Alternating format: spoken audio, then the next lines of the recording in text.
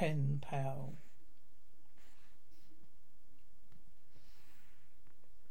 Rodney Crane was a successful businessman. His secretary Janet and his wife Miriam faced him, as did his friend and business associate Steve Trent.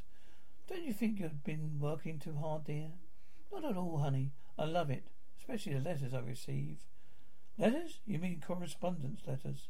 Yes and no, Steve. Let me read you the one I received yesterday.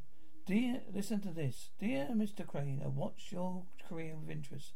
I'm far away from you, but I will meet you soon. And when I do, you will die. Signed, Mr. Maud. Mordo is French for death. We'll call the police immediately. Don't worry, dear. Honey, it's a harmless crank. Probably nothing to it. But the next morning, as Rodney arrives at Crane's office, here's a letter, Crane. For you, Mr. Crane. There's no return address on it. Thank you, Janet. Close the door behind you. Greetings, Rodney Crane. I have reached the first on my journey. Have you all your effects in order? For you shall be, for your life shall be lost.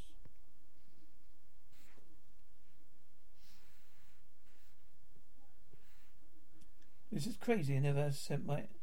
If I ever get my hands on a joker who sent this trash, I'll wring his neck. Or well, maybe now this is stopped. But during the next 2 weeks, letter after letter reached his desk, and always as a postmark, destinations near to his city. Rodney now was worried. Something had to be done, but what?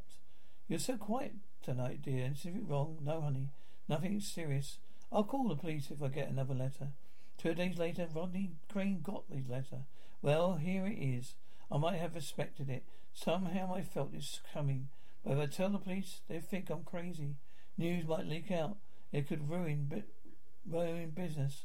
Could make for publicity.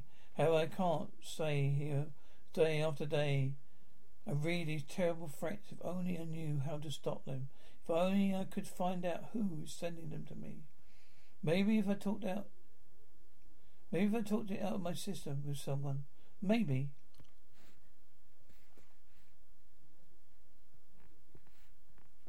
What's funny? I thought Janet left already. She's typing a letter.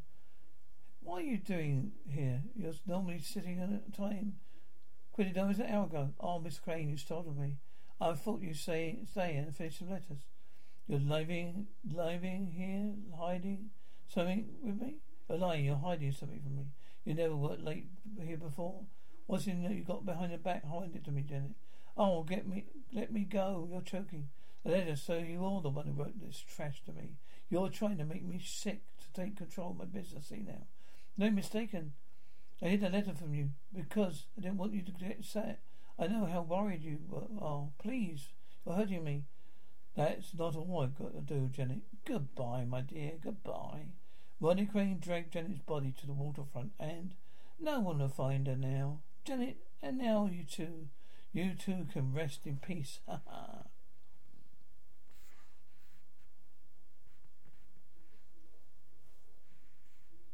No more letters, no more fear of being killed, and what a glorious feeling. She deserved to die. No one will ever know I killed her. And she did.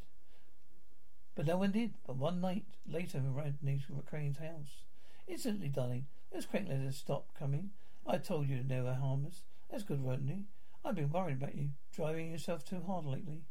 Shh, are you playing cards with your girlfriends tonight? Yes, dear, but don't wait up for me. I'll be back before you know it. But Rodney had a queer premonition. A moment later, let her see me. Following her, she's turning off on that dirt road. Oh, darling, it's not safe anymore, is it? Oh, hush, dearest. He'll know soon enough. The cheeks, the dirty cheeks. Now everything is clear. Poor Janet is telling me the truth.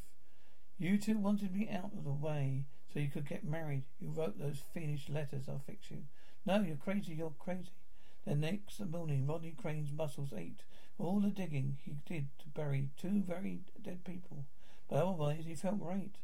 And now to get down to work. My dearest Rodney, I have respected yours. Forget already. Rodney Crane now realized he's dealing with a madman.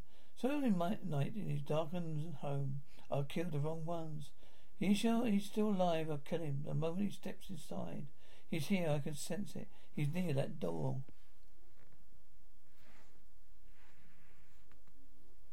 Blast, you beast. Blast you, die. Do you really think you could kill me, Rodney? There's no such luck. I'm here to do what I must do. Oh no, sobs mercy. A most unusual case, Doctor. They say he keeps screaming about his Mr. Mold. Yes. Here, have a look for yourself. Don't kill me, spare me, Mr. Mold. Mercy. Good Lord. Here comes his friends, his wife, Miriam, his secretary, Jenny's partner, Steve Trent. Is there any hope, Doctor? Please let us know. My husband is hopelessly insane, Mr. Crane.